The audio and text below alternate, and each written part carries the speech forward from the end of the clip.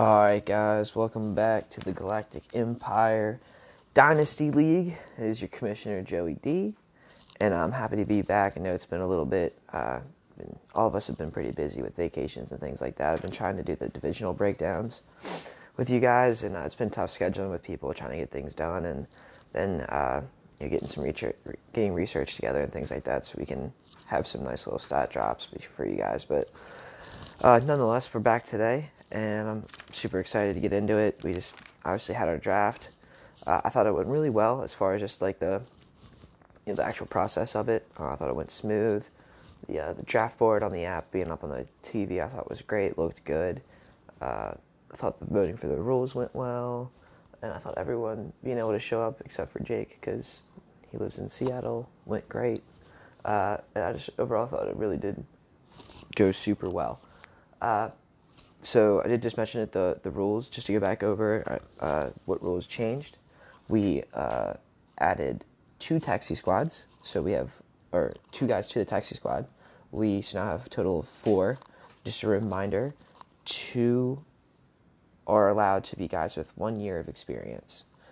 You can have up to 4 rookies. You can have as many rookies on there as you want, but only up to 2 guys with 1 year's of experience. So that would be last year's rookies. We voted for 1 point 40-plus yard touchdown bonuses. That's for throwing, catching, and receiving. Or catching and rushing. We did mixed yardage bonuses for 100 and 200 yards. So right now I'm going to do plus 1 point for 100 yards and plus 2 for 200, which is the same thing we have for rushing and receiving bonuses. We're going to have no kicker next year. That was my big commissioner dictator rule for the year. But I think it'll be exciting that we'll be able to start more of our guys that way, and I think it'll be really exciting. It'll make roster talent even more important than what it already is. So let's talk about what happened at the draft. Obviously, before the draft, it was like freaking Christmas. Christmas Day, draft day. Trades were flying left and right. It was super exciting. Some big things that happened is Craig went off. He added Sammy Watkins, Chris Carson, James White, and then went in the draft. Got a future, probably I think at least stud tight end in T.J. Hawkinson. He got a future possible quarterback in Daniel Jones. I mean, everyone must make the jokes about Daniel Jones, but realistically, they have a good core of young talent with Sterling Shepard, Evan Ingram, and Saquon. If he can get together, there's no reason he can't be a Mitch Trubisky level player at worst once he gets the reins. So that's a big possible pickup. I think that was really the only big draft day trade. I know there was a couple other ones that did. Like the other big one would be the Melvin Gordon trade. Dandy sent Melvin Gordon to Jake Bright for Leonard Fournette. And there was a couple of a little detail in there, but that was pretty much what the trade was for. And I think it was solid for both. Danny gets the scary guy off his roster, and the guy that who knows what his future is going to be. It's a complete question mark right now. So he wanted a level of security. Jake Bright says, "I'll take all the risk in the world." They make a trade happen. It's a good deal overall. I like it. I think Adam Thielen was in there as well. That's what it was. You got Thielen and Gordon. So, yeah. Solid stuff. Other results from the draft, I think Sean is the biggest winner of the day. I mean, that guy, he went out. Obviously, he had the 101. It does help to have the biggest day when you have the 101. But he went and got Josh Jacobs. David Montgomery slid to him. And then he got my personal 2 favorite wide receivers in the draft, and J.J. Arcega-Whiteside, who is literally a white mini Alshon Jeffrey, and he got Paris Campbell. Literally, as far as they're not my favorite talents per se, but they're my favorite talent and situation combination. J.J. Arcega-Whiteside got drafted by the Eagles in the 2nd round. He was a touchdown stud at Stanford for the last 2 years. It's like literally all he did was catch touchdowns, and he literally is just a big body, big muscles, big frame. Go get the back shoulder fade. Go get the high point ball. Literally, like I said, Alshon Jeffrey in a nutshell. Alshon, I think it's Alshon, one of their backup, like one of their lower level wide receivers, and Nelson Aguilar are all on contract years, I think, this year. Or maybe Alshon has another one, but still J.J. Arcega-Whiteside won't be huge this year, but next year going on, him and also on Jake's team, Dallas Goedert will both just keep ascending in the next year or two as far as their fantasy ability. Paris Campbell, I think he can just do everything. His athleticism's off the charts. He can punt return, he can kick return, he can play in the slot, he can play out wide, he can do drags, he can do goes, he can do post, he can do outs. He's a full receiver as far as his athleticism and his mind. It's and he's on a potent offense. Devin Funchess is there for a year. And then it's just nobody. It's Paris Campbell as of right now. So it's going to be him and T.Y. for the future there with Andrew Luck. I mean, one of the better throwing quarterbacks in the league. So I think Sean just helped himself big. His starting lineup just took a huge uptick with Jacobs and David getting inserted into there. Jake Bright, I think, is another big winner. We already talked about the Melvin Gordon addition. That was big time. He added Kyler Murray, by far best quarterback in the draft, not even close. I think Kyler Murray is going to be an absolute stud in fantasy this year. His ability to run and throw with immense accuracy. He's going to be on offense for the head coach. Is like, no, like my goal is 90 plays a game, which is absurd. Like, that is an insane amount of plays. I think like a normal average for a team a game is like 60. So he's averaging 30 extra offensive plays. It's at least his goal. Let's say he gets halfway there and they're rocking 75. That's a top 5 NFL plays per game offense, and you just got to buy into that and his athleticism. He's only going to get better. I love the pick. He needed it. He got Miles Sanders, who everyone is raving about in camp. He was a 5-star #1 running back coming out of high school. Went to Penn State and sat behind Saquon Barkley, which, I mean, I don't care how many 5-stars you put on a team. If Saquon's on the team, they're just not playing. So, Miles Sanders is not bad. He just gets overshadowed by that didn't look like what Saquon did last year. Well, Saquon's a generational talent. It's not going to happen. So he's going to be possibly very good if he can stay healthy. I know he's already had a little bit of a hamstring thing, but it's still a huge pickup, not just for this year, but for the future going on for Jake Bright. He also, in his later picks, got Deebo Samuel and Mecole Hardman, that's what it is. I was mixing up the letters. He got Mecole Hardman. I was trying to combine his first and last name. You got Mecole Hardman, Deebo Samuel.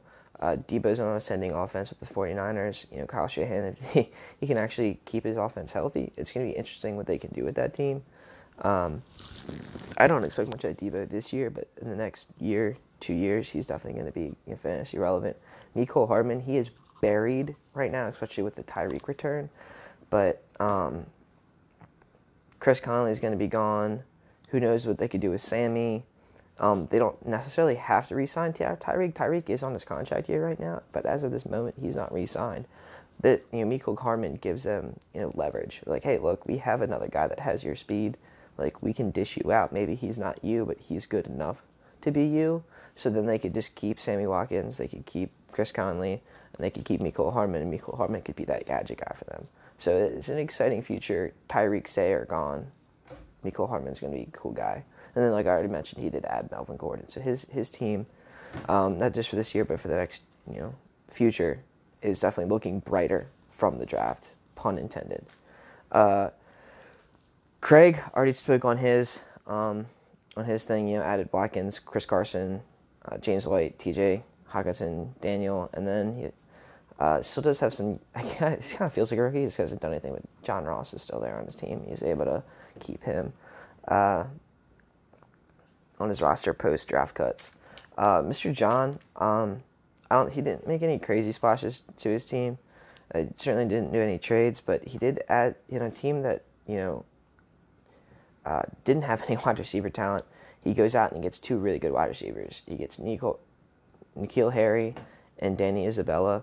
N'Keal Harry, being on the Patriots, they have a long history since Tom Brady, of having a super complex offense, and people don't pick it up well. I mean, even veterans have trouble picking up this offense. Evidently they do it in pig Latin or something, and then just no one can understand it. Like I don't know, but so if N'Keal Harry, who hasn't had amazing reports out of camp, I believe he'll eventually get. They spoke positively of his physical abilities, but as far as putting him in the offense and him getting things right, it's been a little shaky. But Danny Isabella, I just kind of talked about it with Murray, but I mean that offense is going to be potent. They're going to have 3, 4, 5 wide receivers all day long. They're going to have 5 wide receivers on the field more than any other team in the league, and Isabella will be one of those. I'd say he's probably the third wide receiver on the team. He'd probably go Fitz, Kirk, and then Isabella.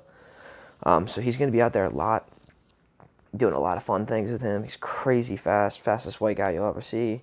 So I think John definitely added some good wide receiver talent on that team. He had his best receiver after AB was Mohamed Sanu.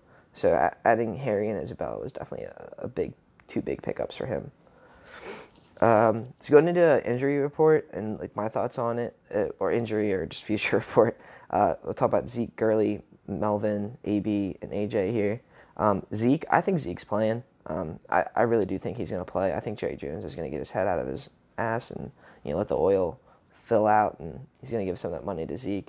He's got to pay him. I mean, he's talking about like, oh, we need to sign Dak, we need to sign Amari Cooper, which I'd agree with you. You should probably sign them, but neither of those two are getting top 5 positional money. Amari Cooper is not that great of a wide receiver. He's good. He's very good. I mean, he has amazing games, but he is not going to get paid like Julio. He's not getting paid like Michael Thomas. He's not getting paid like any of those guys. He's going to be a legitimate tier down from them, if not 2 tiers down from them, on pay. And Dak Prescott's going to be the same way. I mean, there's no way you're going to sit there and be like, yeah, Dak Prescott, that's Russell Wilson. Like, no. He is a top-tier game manager. He's a game manager that doesn't get, flustered by the pressure or flustered by 2-minute drills or fourth quarter or needing to come back. He has a strong will and a strong heart and a strong mind, but he's not some sort of exceeding talent.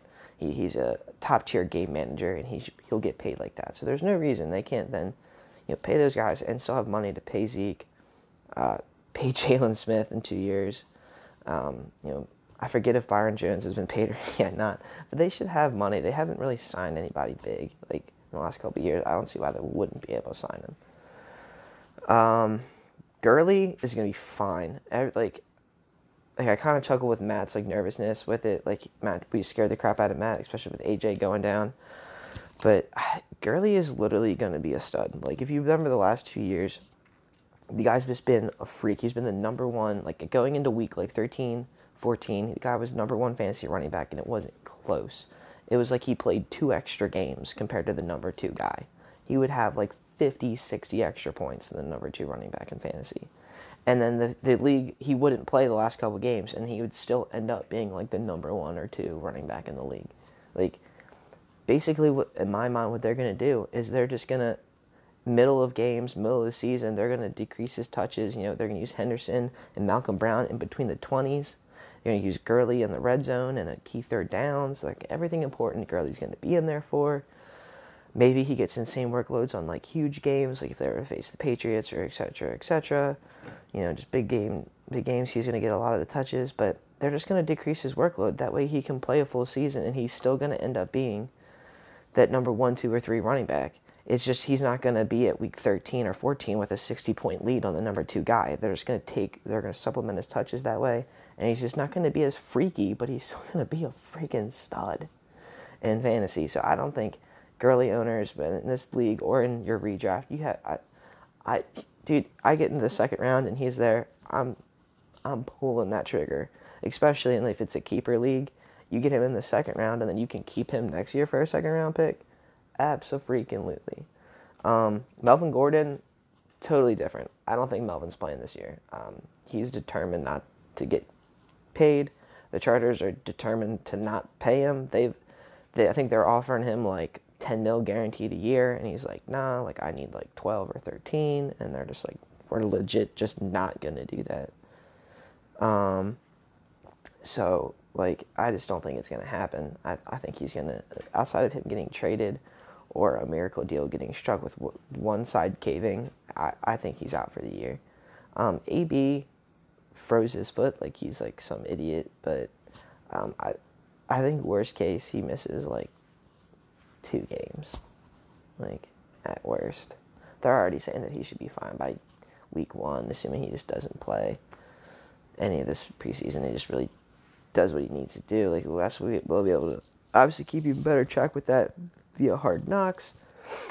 But hey, I don't think he'll be a problem. Like I said, I think in most 2 games. I think he's probably AJ Green. I mean, he's an ankle injury waiting to happen, and it finally did happen.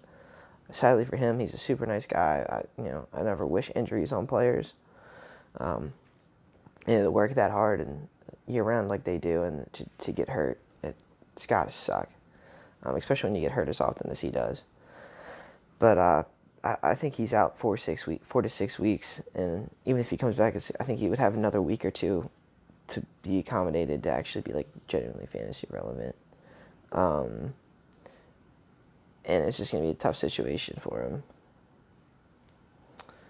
But to get into it, I'll get into the power rankings. That's why we're here. I'm going to do this is the power rankings episode. I guess I didn't really tease that at the beginning. Terrible podcaster. You guys probably already left. You're like, God, this content sucks. What am I here to look forward to? Well, we're here. It's the power rankings. So, little thing I did with the power rankings, I tried to, wanted to find a way to have a non-biased way to look at the rankings, at least for me to refer to, not to take it for heart and soul. But I just wanted another reference other than rankings and things like that to really look at all of our teams and have a separate thing from my personal feelings.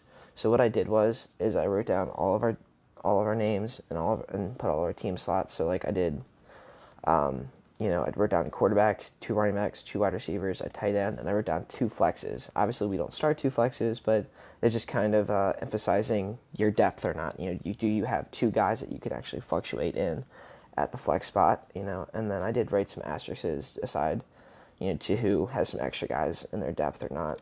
I didn't calculate this into the math, but for the math portion, it was just the quarterback, the 2 running backs, 2 wide receivers, the tight end, and your 2 flexes. So what I did is I went to Fantasy Draft Calculator.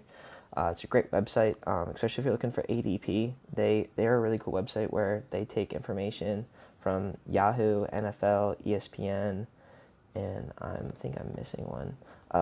Fantasy football outlets. They take, not only do they get their ADPs from all their mock drafts and combine them for like a true ADP for when you're doing mock drafts and preparing for your personal redraft leagues, but they also take all their professional rankings from their analysts and they combine them and average them and they can give you an average ranking across all boards, which is another good tool to use when you're doing your redraft leagues. So you can have a better idea of what other guys that you're drafting with are looking at. If your guys looking at Yahoo, they have a Yahoo top 100 or ESPN top 100. You might this kind of gives you a better average of everything. But anyway, so I did that, and I got the rankings for all the players, and then so I filled out everyone's best lineup, purely by the average ranking, not who I felt was the best player, just purely by that best average ranking, and I filled them in.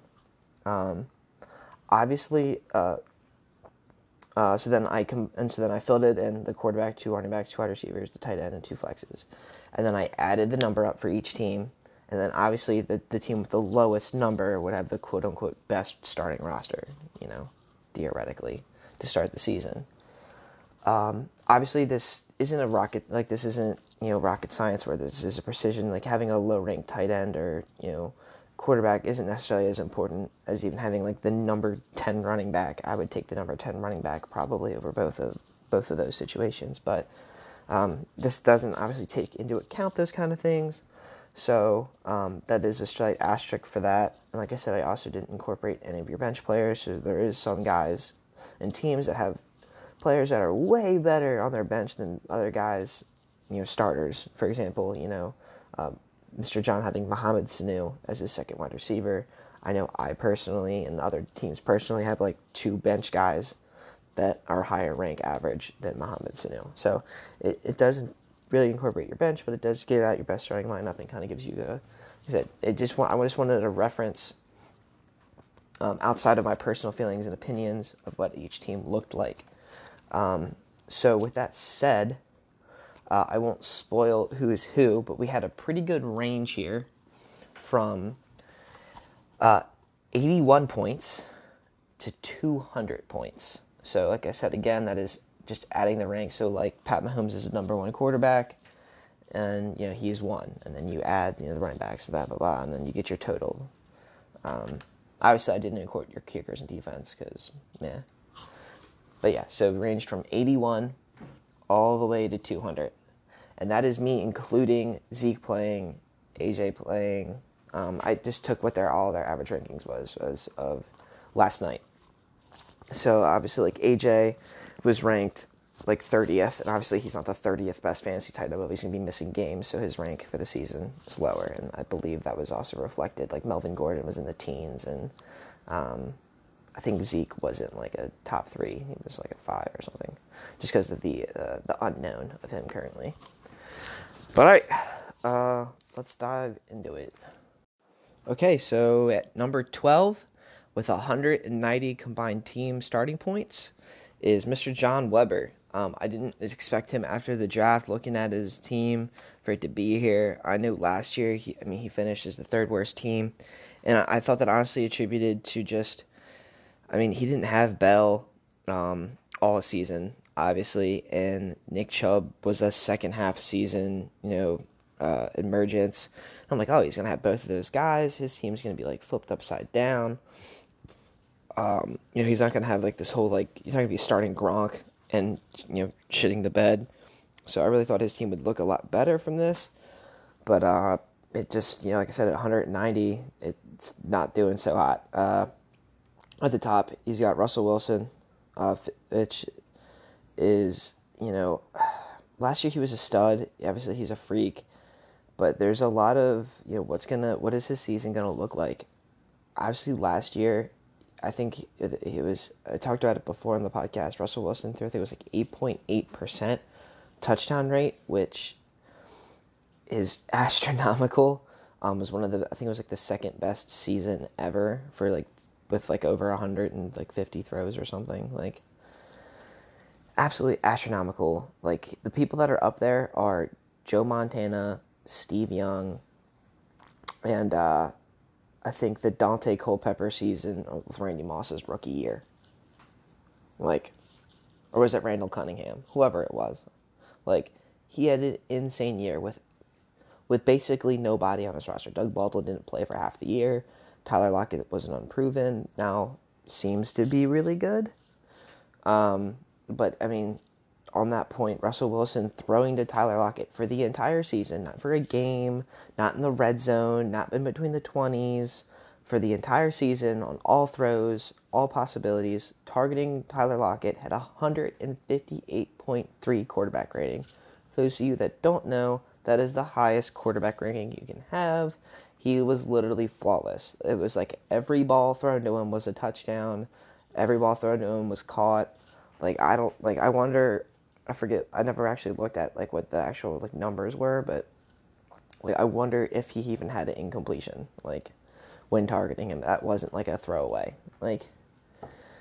It was insane. There's just no way that happens. There's no Doug Baldwin to take away from him anymore. Obviously, the running game is going to be potent. That's the other thing. They're going to run the ball so much again. This team is going to run the ball like crazy because, like I just said, they don't have anyone to throw to. They don't have a stud tight end. They have a bunch of young guys, Will Disley, Nick Vannett. Did they bring in Luke Wilson? Or no, they already got rid of Luke Wilson. They have a bunch of mystery men at tight end.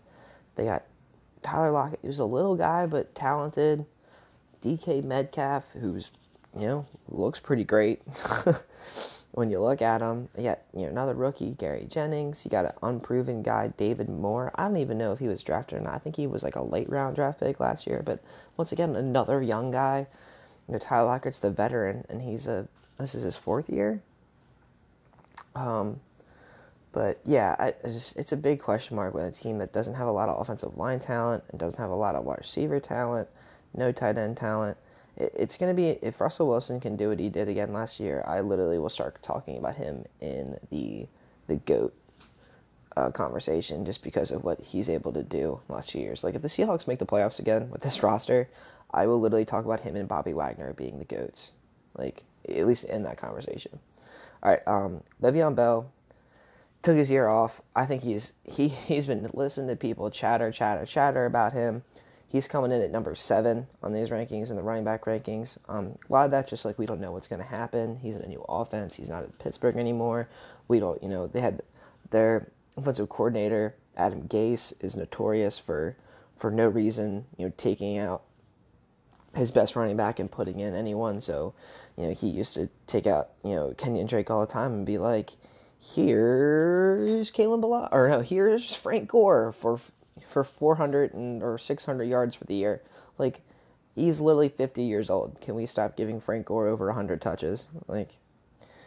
So that's the same head coach they have there at the Jets. So they're like, you're going to see the Jets take off Le'Veon Bell to put in like Elijah McGuire or like Bilal Powell for no reason, because obviously Bell can handle the workload. He's never really had much of an injury problem. And B, he can do everything. He doesn't have a gameplay weakness. So it's just kind of interesting to see what he's going to do. I personally believe in him. He's been hearing all this chatter. I think he's going to smack people up. I don't think the Jets are going to be particularly great, but I think he's just going to show out and just be like, yeah, like, you really should have paid me. Nick Chubb, of course I can't think of the number I meant to write down, but he was like second in the league at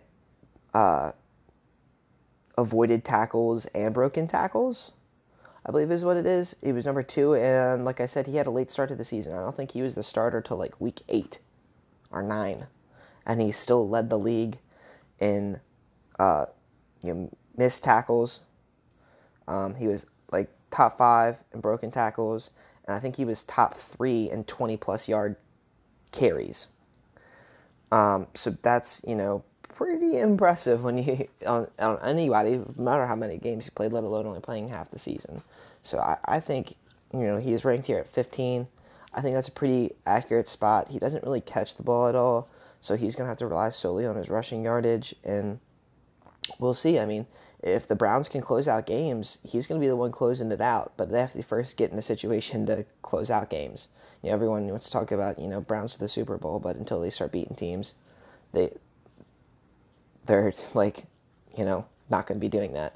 The only playoff team they beat last year was the Ravens with Joe Flacco. So I am very up to debate about how they're going to do, but Nick Chubb is a physical talent, personal talent. He's great. Next guy, wide receiver, AB at number 10. Number 10 wide receiver.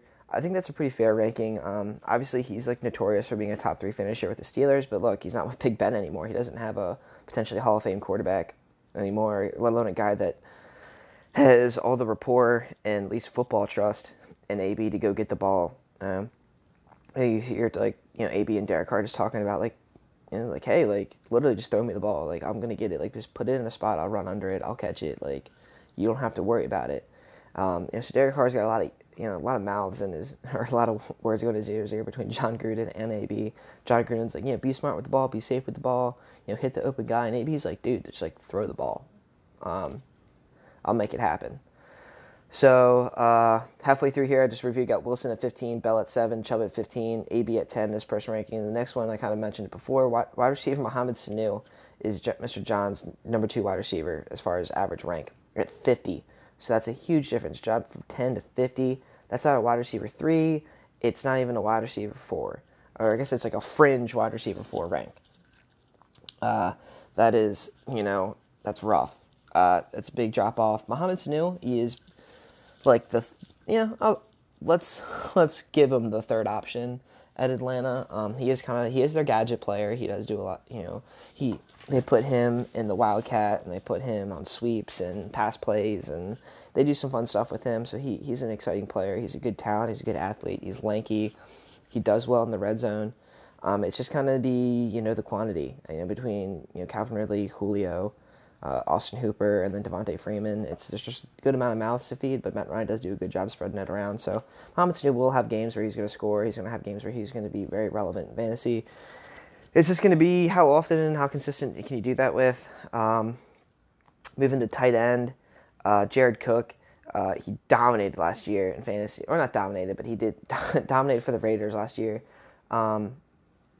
He was 6th, I think, in tight end scoring last year. He was, seemingly when you look at his ranking, was a stud. Like there was like 4, 5, 6 in fantasy scoring. But when you look back at his games, literally, it was 8. He did all that in 8 random games. So literally, he was really only helping you 8 games, and then was an absolute dud. The other 8 games, of course, that's just like the tight end landscape right now. Is there's just no consistency to it whatsoever outside of like Kelsey, Ertz, and Kittle. There's just no consistency. You hope that that sample size can increase to maybe 5 or 6 guys that have some level of consistency. But Jared Cook at least has a ceiling. He went from the Oakland now to the Saints. Drew Brees, historically, Jimmy Graham. Everyone knows what's going on with there, and everyone wants to make these comparisons. Even with Ben Watson, Drew Brees did a lot with Ben Watson. So Jared Cook, even at his age of like 33, 34, is very intriguing here. He's going to catch the ball. He's going to get a couple touchdowns. It's just going to be how often is that going to help Mr. John here. And then his 2 flex guys I have are Tariq Cohen at running back 28 and N'Keal Harry at wide receiver 57. Tariq Cohen, obviously he's up there at the Bears. He's a dynamic athlete himself. Where I worry about him is with the head coach slash offensive coordinator. He came from Andy Reid, and Andy Reid is notorious about having a one guy. You think back with Andy Reid, you get Brian Westbrook, the Shady McCoy, and there's a couple other guys you can add in there. He goes to KC, and he had Jamal Charles. He was the only guy touching the ball. And even when you got Kareem Hunt was the only guy touching the ball. So he's not, Matt Nagy comes from a history of using one running back. So last year, he really did try to make Jordan Howard the guy. That's probably the reason why I traded for Jordan Howard. Jordan Howard was averaging 6 targets a game, and I'm like, dang. I'll take 6, 7 targets a game. And then, of course, right when I made that trade, it was like Matt Nagy was like, this just isn't working. I'm going to have to use Tariq Cohen. And then Tariq Cohen took off. He showed his ability, showed his stud ability. But then they go and they draft David Montgomery, and David Montgomery is a 3-down back. He can do everything. He can catch, he can block, he can run. In Pro Football Focus had a really cool stat I saw a couple days ago where the most missed tackles, I forget the number of missed tackles, but the most missed tackles in any one season in Pro Football Focus history, which they've been tracking since 2002, both the number 1 and number 2 guy is David Montgomery in his sophomore and junior season, which are his last season. He didn't play his senior year, entered the draft. But yeah, so literally this guy, since 2002, has broken more tackles and missed, and it was a combo of broken tackles and missed tackles, has broken and missed more tackles than anyone since 2002. That's Reggie Bush. That's, tons of guys. Zeke, all those guys. He has done more than them. Granted, it was in the Big 12. Say what you want. But still being able to do that. So with Tariq Cohen, it's, is Matt Nagy going to go to his roots and only play David Montgomery? Will that take halfway through the season? Or will he strictly, maybe at least Tariq Cohen gets like a couple touches here and there, and at least in the 2-minute drill and pure passing situations, he just, he throws out Tariq Cohen and hopes some magic happens, which is probably more where I lean is going to happen. He's going to get him in some formations. He's going to have Tariq Cohen formations, and obviously in like 3rd and longs and things of that nature, they're going to be putting out Tariq Cohen because he's a weapon. N'Keal Harry, I kind of already spoke about it. He's a rookie in the Patriots offense. It's super complex to pick up. He's doing his best. It hasn't been going great, but they have liked his physical abilities and things that he's shown with his natural God-given talent and his ability. So I think when the brain meets the body, things will go well for him. But as of right now, his situation can be drastically different if they allow it to be. All right, and that's it for Mr. John at Mr. 12. Mr. 12 at number 12. All right, number 11 with the highest amount of team points at 200 is my guy Austin Dandy. He's got Matt Ryan, David Johnson, Leonard Fournette, Jarvis Landry, Sterling Shepard, David Njoku, and this flexes are Cortland Sutton and Dante Moncrief. Ryan comes in at number 6, quarterback Johnson at number 5, Leonard at 17, and then the wide receivers kill him with as far as like this whole thing, the number thing. Jarvis Landry 33, Shepard 37, Sutton 43, and Moncrief 49. I mean, literally 3 of those combined have more points than the number 1 person at 81. So it's tough. Kind of speaking to that, his roster has decent wide receivers in Landry, Shepard, Sutton, and Moncrief, but they need a combo of a guy, like a stud in there, and he just doesn't have that after trading away Thielen. Granted, his running back situation is very good with Johnson and Leonard at number 5 and 17. That is a number 1 running back and a number 2 running back, and you'll love to see that. But he's got, he's got 2 number 3 wide receivers and then 2 fringe wide receiver 3s, in Sutton and Moncrief as his wide receiver core. Granted, it does help, but Landry's going to get a tick down. I mean, he was the main target guy at Browns. Now Odell's there. He's naturally going to take a tick down, but I think it actually will be good for him as far as his production per touch.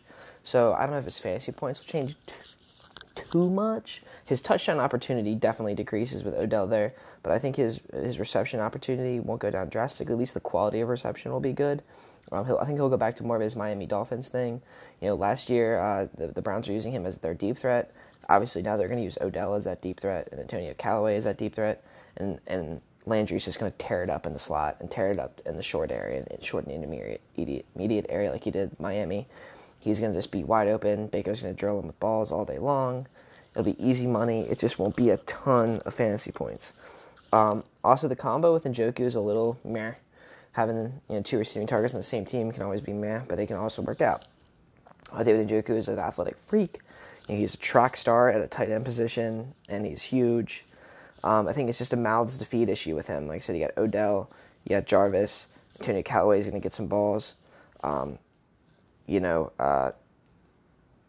The receiving back, whoever they end up making it, is going to get some balls. Baker, Likestar, and obviously Duke Johnson, as of this podcast, got traded right before I did this. But they're not scared to use Kareem Hunt once he's back. So they're definitely going to have some options and some mouths to feed. So it's just if Njoku can get his. David Johnson, I think he's going to get back to form. Arizona, they're not only did they just have a terrible offensive line, which was mostly due to injury. They had 3 of their starters out by week 2, and then they lost another one halfway through, and it was just a terrible offensive line. They have a new offensive coordinator, which is the biggest thing. I don't even care if the air raid works out or not. It's going to be better than what happened last year. They literally led the league in halfback dives up the center. In the A-gap, they led the league in rushes in the A-gap, and they literally averaged 1.2 yards doing it, and they just did it all game long, and it was just disgusting to watch. The play calling, oh my god, it was so bad. So just having a different play caller, automatically they're going to do better. They have a dynamic quarterback who's going to extend plays and things like that. David Johnson's going to be used all over the place in his air raid offense. 2 seasons ago when 2 full seasons ago, when David Johnson had that true breakout performance, Pro Football Focus ranked him as the number 1 receiver in the league. Obviously, he plays running back, but as far as just running routes and his ability to run routes and get open, and I'm not talking screens and checkdowns. I'm talking him being out at wide receiver, running out routes, post routes, comebacks. He was the best analytical receiver in the league. So he's going to get back to that. He always says his goal is 1,000 and 1,000. I think this is going to be as good a year as any for him to finally achieve that. Leonard, I personally don't like Leonard, but his lack of competition and his talent is undeniable. It's just if his lower body will actually stay healthy. He hasn't ever been healthy. He was hurt constantly in high school, but when he played, he was a stud. Ooh, bless me. Quentin Williams style. But he was constantly hurt in high school, but when he played, he was a freak, which was why he was the number 1 recruit, and he went to LSU, and then he was hurt every year at LSU, but was still a freak. He's just always been hurt, so for me, it's not if, it's when it's going to happen. So when he loses him, his team's going to be devastated, but he is a starting running back. I mean, they have Alfred Blue, who's the most notorious, not exciting backup running back in the world. Also LSU grad. And it's just like, I don't know. There's no receiving back. They got rid of T.Y. Hill, or not T.Y. Hill, T.J. Yeldon. They don't have a receiving back. They're talking about Leonard's been working on his hands. Maybe Leonard's going to be catching more balls. So, like, yeah, he could definitely do well. Courtland Sutton, he's going to be the number one wide receiver on his team. I'd imagine that's my prediction. But he has Joe Flacco and what's going to be a run-heavy offense. Are we going to get 2012 Joe Flacco, or are we going to get 2017 Joe Flacco? Yeah, I don't know.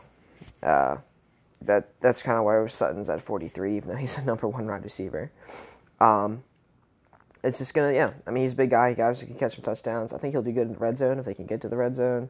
Joe Flacco does do well throwing touchdowns in the red zone. That is one thing he's definitely very good at. And that's just gonna be his situation. Dante Moncrief, I think all the reports are he's going to be the number 2 wide receiver.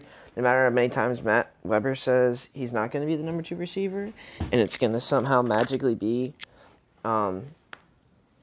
what's his face? I can't even think of James Washington. It's all pointing to Dante Moncrief, at least maybe as the main number 2. Not that he'll get all the reps or have like a true number 2 rep count, but he's, in my mind, going to be the number 2 guy.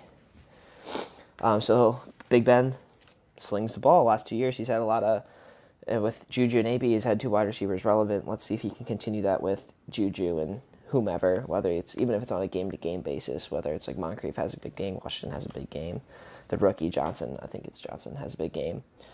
We'll see. So yeah, that's number 11, Austin at 200 points. Number 10 with 63 total points.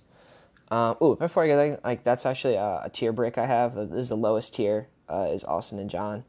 And while I'm kind of talking about this, obviously it's nothing personal about the rankings, but I just want to say, like, it's just fantasy football. Number 12 can beat number 1 any given week. I mean, this is fantasy football. All your guys can magically score a touchdown, and the other team's guys not score a lot of touchdowns. All these teams are capable of beating every team in our league. There's no team that is so terrible, so piss poor. Like, the margin in fantasy every week can be drastically different. So don't take it as like a thing, well, my team's going to be terrible, I'm just going to tank now.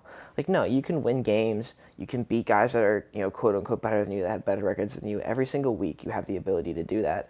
So start your best lineup, start your best players, make it happen. Be that upset. Prove that your team is good. Prove that you believe in your roster, believe in your guys. Make it happen. Don't just start a shitty guy just to start a shitty guy. But anyways, so that's our bottom tier is Austin and John. Next tier, 2 guys that help themselves. But at number 10 is Craig at 163 points. He had the big blockbuster trade with Michael Thomas and Dakota, trading Michael Thomas for, Chris Carson, James White. And I think he got something else. Maybe it was just like picks that got swapped. I think that's what it was. Picks just got swapped around. But his starting roster is Aaron Rodgers, number 3 quarterback, Chris Carson, 22, James White, 29, Stephon Diggs, 16, DJ Moore, 27, Vance McDonald, number 7, Alshon Jeffrey, number 24, and Sammy Watkins, number 35. So he also does have Latavius Murray, who is also 35 at his position. Him and Watkins are all, like, I think, really back to back as far as flex rankings. So I will just kind of mention it, but I didn't. They have the same 35, so I didn't, worry about it. All right, Rodgers is Rodgers. He's going to be Rodgers. He's going to do Rodgers things. He's going to put up 40 touchdowns, 4,000 yards, lock and load it. Just end of conversation. He's a stud. Chris Carson, I love Chris Carson. He was a rookie him and Rashad Penny were both rookies last year. Carson taking in the 6th, Penny in the 1st. Obviously, you think their utilization would be flip-flopped, but Chris Carson and, Pete Carroll is notorious. Him and, Snyder as a GM, they're notorious for, like, hey, we don't care when we picked you, the best players are going to play. We don't care what we're paying you, the best players are going to play. They started that out with, Russell Wilson, and they went out and they paid Matt Flynn shit ton of money, and they just went ahead and started 3rd-rounder Russell Wilson because Russell was outperforming Matt Flynn. They did the same thing with Chris Carson. Chris Carson was running the ball harder than anyone in camp. He was running the ball more effectively than anyone in camp. Chris Carson was a starting running back. Easy peasy. That's going to continue. They got rid of Mike Davis. I did break this down in the previous podcast, but they are going to lead the league in carries between them and like the Ravens. This is going to be like, if they were the game that they play each other is going to like, there might be 20 passes. It is going to be such a run heavy game. It's going to be entertaining for me to watch. I'm going to enjoy it. I know the Brian Tenerovich and high scoring points people of the world aren't going to enjoy it, but I will thoroughly enjoy it. But Chris Carson at 22, I think it's a good spot for him. He's not going to catch a tremendous amount of balls. He will catch a good amount. His big thing is health. He runs so hard. He runs with reckless abandon. He probably will hurt himself, but I mean, he's a good running back. He's got a good role on a good team. I like him. James White, I actually very much dislike. He was a guy that, I applaud Dakota for unloading because as much as Dakota believes him, and a lot of people believe him, I just don't. I mean, last year was like the perfect storm from him. I know he was like the number 9 running back or something last year. That was the perfect storm. Julian Edelman was out for 4 games. So literally James White was their slot receiver. So he had the Julian Edelman role. Then Julian Edelman comes back. Sony Michel gets hurt. So he gets way more carries than he would otherwise. Then Rex Burkhead gets hurt, and it's literally the James White show for like 2 weeks. And then Michel gets healthy end of the season, and then it's the whole month of December, and the playoffs is literally the Sony Michel show. So what do? They get a healthy Sony Michel for this year. They drafted Damian Harris, who's a better version of Rex Burkhead, who does everything good but nothing great. And then Sony Michel is just not Sony Michel. James White, I think, is strictly going to be like a third down guy. He is going to be like, hey, it's 3rd and 8, it's 3rd and 10. Or maybe he's their second slot guy behind Edelman. Like, maybe that's what's happening. Like, maybe Craig can hope that Edelman's hand doesn't heal up and, James White's the starting slot wide receiver. But I believe he's going to have a massive regression. I think 29's probably pretty accurate and generous. I'd probably put him more around like 36 as a running back number 3. But, I think he's going to have a massive regression season and just be disappointing in comparison to last year. Stephon Diggs at 16, UMD, love Diggs. He's going to be good. My only concerns for him is the Vikings and, I almost said Norv Turner's their head coach. That's not their head coach. He's the former Bengals defensive coordinator, Mike Zimmer. Mike Zimmer, literally last year, he fired his offensive coordinator midseason because he wants to run the ball. He's like, hey, I want to run the ball 25 times. And it wasn't happening. And then he fired a defensive coordinator and brought in somebody who's going to run the ball 25 plus times. So that's what's going to happen. They're not going to throw the ball as much as they did last year. Cousins isn't going to put foot up 4,000 yards, I don't think. It'll be more like 3-5. But that's going to obviously hurt Diggs. How much? I don't think tremendous, but it will take a down tick. I do think that's why he's at 16 instead of like closer to 12. But I could see him anywhere from a 16 to 24. He's the number 2 wide receiver. I do dig him. And it's a good situation overall. DJ Moore at wide receiver 27. I think that's a pretty fair ranking for him as a bubble wide receiver 2 guy just outside of that ranking. I think the Carolina Panthers offense is very, who's going to do it? DJ Moore and Curtis Samuel, it's a tough decision as far as who's going to happen. Redraft-wise, I always take Curtis Samuel just because he's like in the 12th round, and DJ's like in the 6th. So, but because these guys have equal opportunity to break out as the number 1 wide receiver. Greg Olson's old and hurt. I think he'll still be fine, but DJ Moore or Curtis Samuel is going to be the guy. We're going to find out probably pretty early who it's going to be. There's just no way of knowing yet, and one of those guys is going to ascend and finish as a mid to high wide receiver 2, and that's what I think at least. But it's just figuring out who's going to do that. Vance McDonald, number 7 tight end, I think he's going to be a stud. Jesse James is out. All that workload is going to be Vance McDonald. He showed what he can do. He's going to be good, solid. I think he might be one of our consistent tight ends that we're going to have outside of the big 3.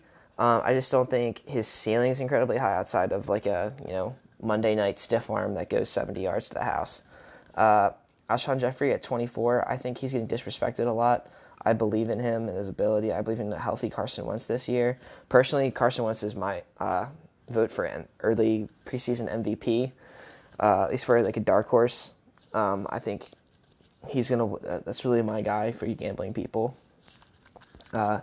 So, Alshon Jeffrey and company are going to have to succeed for that to happen. So I believe in Alshon Jeffrey for this season, and he's just going to be big body. He's healthy. Carson Wentz is healthy. Let's get that ball rolling. Sammy Watkins, that offense is crazy potent, and even everyone on that offense scores touchdowns. If you start them in the right game, you're going to be very happy. Obviously, the return of Tyreek lowered his ceiling and his potential, but he's still a very good athlete, a very good football player. If he could stay healthy and just be on the field, Pat Mahomes is going to make things happen. All right, so at number 9, at 122 points, this is a big point break here from 163 to 122. Number 9, 122, Jake Bright. I kind of already spoke about his draft, with getting Murray, getting Miles Sanders, some real big stuff. But he's actually got some good pieces on his team. So at quarterback, the number 12 rank, Kyler Murray. At running back, the number 8 rank, you got Damian Williams, Aaron Jones rank at 16, Thielen at 13, Kenny G at 20, Mark Andrews at tight end at 12, Melvin Gordon I do have in here, even though I said I don't think he's going to play. As of right now, I'm just assuming that he is for this rankings, and he's at 19. He's running back 19, and then he's got, I believe, Robbie Anderson at his last flex at wide receiver 22. So, like I said, Kyler Murray is going to be huge for him, not just this year, but going forward. I think he's just going to ascend outside of injury. I really do think he's going to succeed, especially with the offense that he's going to be running. Damian Williams, Kansas City running back, got all the opportunity you could possibly want in the world. He has to succeed. I mean, he can play anyone into that, and they're going to do really well. Aaron Jones at 16, I think this is a guy that can either go really well or it can go disappointing. He was clearly last year the best talent on the team. They kept McCarthy loved Jamal Williams for some reason. I don't know if maybe McCarthy's like low key Mormon, and like Williams going to BYU was like a hot thing for him. Like, I don't know, but Aaron Jones was the way better talent. We all know historically what Aaron Rodgers can do with if he has a true starting running back. Think James Starks, think Ryan Grant, think Eddie Lacy before he became a whale. He's had very relevant running backs in fantasy because he is so good. So Aaron Jones has all the ability in the world, has all the opportunity in the world, he should. And so that's an exciting guy that could be a top 12 running back. Adam Thielen, he wasn't going to do what he did last year. Last year was freaky. He broke the record or tied the record of 100-yard games with a touchdown or something like that. Like, it was insane. Like, I kind of spoke on it with Diggs. They're going to throw the ball less. Not drastically less, but certainly less. He's a freak, though. His ability is undeniable. He's a really good player. I like him a lot. But just don't expect the level of consistency, or at least the as high of a floor of consistency as he had last year. Kenny G, he's going to be the number 1 wide receiver for the Lions. They're going to be probably behind maybe a little bit here in the games, at the end of the game, so they're going to be passing the ball. He's the most reliable option. Marvin Jones is obviously the deep bomb. But Kenny G can certainly go down deep and catch balls and contested really well himself. So he's another guy that I like. Mark Andrews at tight end 12. I think tight end 12 is a little rich, but I mean that's what it is. So hey. But I think there's going to be Hayden Hurst. I think everyone in the fantasy community is just kind of like ditching Hayden Hurst to a graveyard. But Hayden Hurst was amazing in training camp last year, and then he just got hurt, and he couldn't get healthy again. He's fully healthy again, and he seems to be showing out. He had 2 touchdowns the first day of joint practice for the Jaguars. He had another touchdown yesterday. Seems like he's doing really well again. And we're going to be in a lot of 2 tight end sets, so I think him and Andrews are both going to be plenty good. So we'll see if that makes one or the other suffer fantasy-wise, but both are going to be very talented. Then I got Melvin Gordon in his flex at running back 19. I already spoke that I don't think Melvin Gordon's going to play. I think he's going to sit out.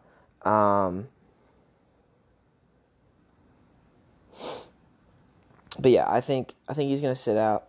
And good news is he does have Miles Sanders on his roster, and I think by at least a couple weeks in, Miles Sanders is going to be a full-on go, and he's going to be a stud. But we'll see how everything goes. And Robbie Anderson is the other flex guy. Robbie Anderson's, I think, going to be the number one fantasy wide receiver out of the Jets. He's a deep ball facade. Like, he just literally gets so open. He's so fast. He's so quick out of his breaks. When he's moving forward. So, like, all those, Sam Darnold's going to open it up he opened it up the second half of the season, and Robbie Anderson was like a number 9 wide receiver the last 5 games of the year. So, if Sam Darnold continue to grow in his ability and confidence with the offense, there's no reason Robbie Anderson can't be a wide receiver too. With a little bit of inconsistency as far as his touchdowns and things like that, but I really do think that he's going to be a good wide receiver. So that puts Jake Bright number 9, and rank number 9 at 122 points. And like I said, he does have Miles Sanders on the bench, and I think Miles Sanders was rank mid-20s. So realistically, even let's say Gordon doesn't play, Jake Bright's points were still at most 130 team points. But all right, this is the first segment of what this podcast is going to be. I can't record past 60 minutes, I don't think. So I'm going to chill real quick and then start a new segment, but I'm going to I'll upload this, and I'll upload another one after work, probably. So, peace.